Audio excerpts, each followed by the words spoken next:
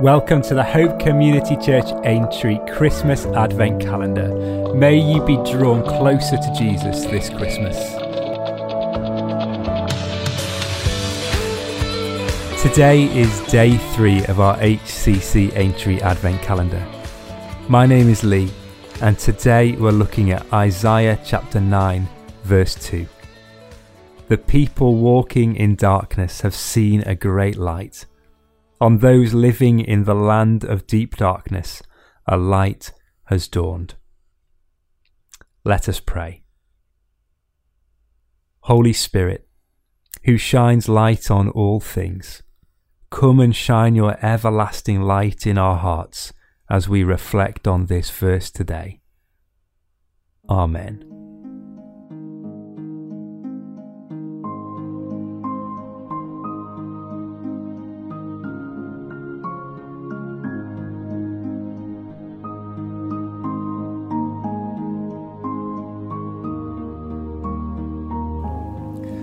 A good number of years ago now, my wife Becky and I did a sponsored bike ride, 25 miles of a loop around the Wirral before heading through the Birkenhead Tunnel back to Liverpool.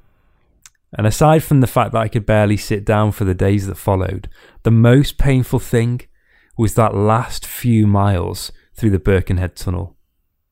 I remember beginning that final ascent from the bottom of the tunnel, climbing up as snails overtook me, and getting to a corner. And around the corner I could see the light. I remember I pedalled faster and harder on my bike because that light gave me hope.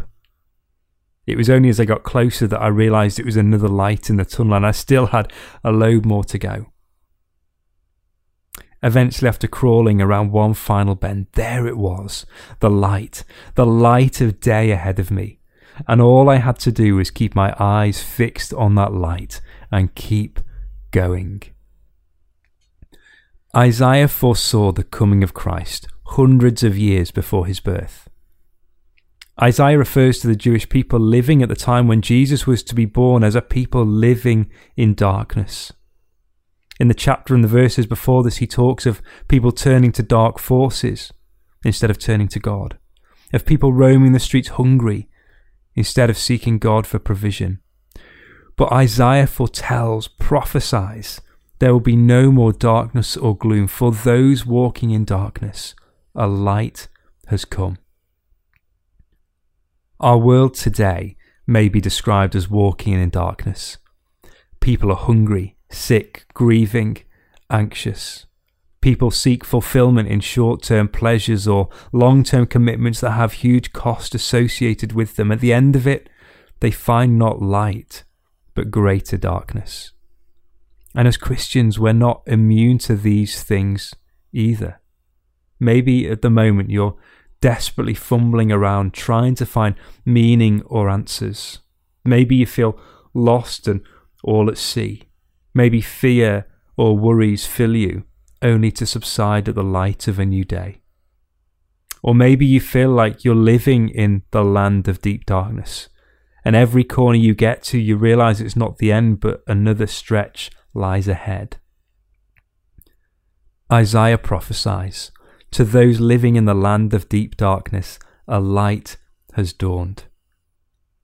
As we approach Christmas, the time we set aside to remember the coming of Christ to the earth, we are reminded that Jesus, the light of the world, burst into a world of darkness and shines his light upon it.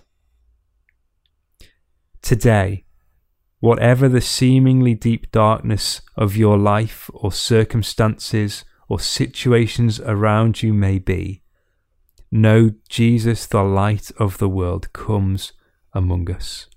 And may this give you the strength to keep going.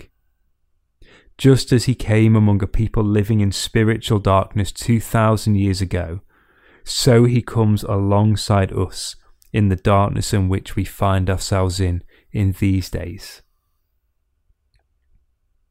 Isaiah zooms in and describes to the readers exactly what this bursting into darkness looks like.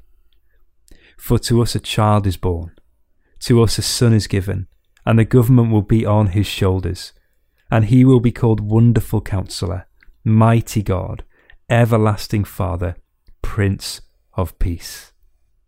It's a great reminder that He has dominion over, and that His dominion is not over. Let's pray. Lord, there are times when I feel like I'm in deep darkness, when life is hard, when worries surround me.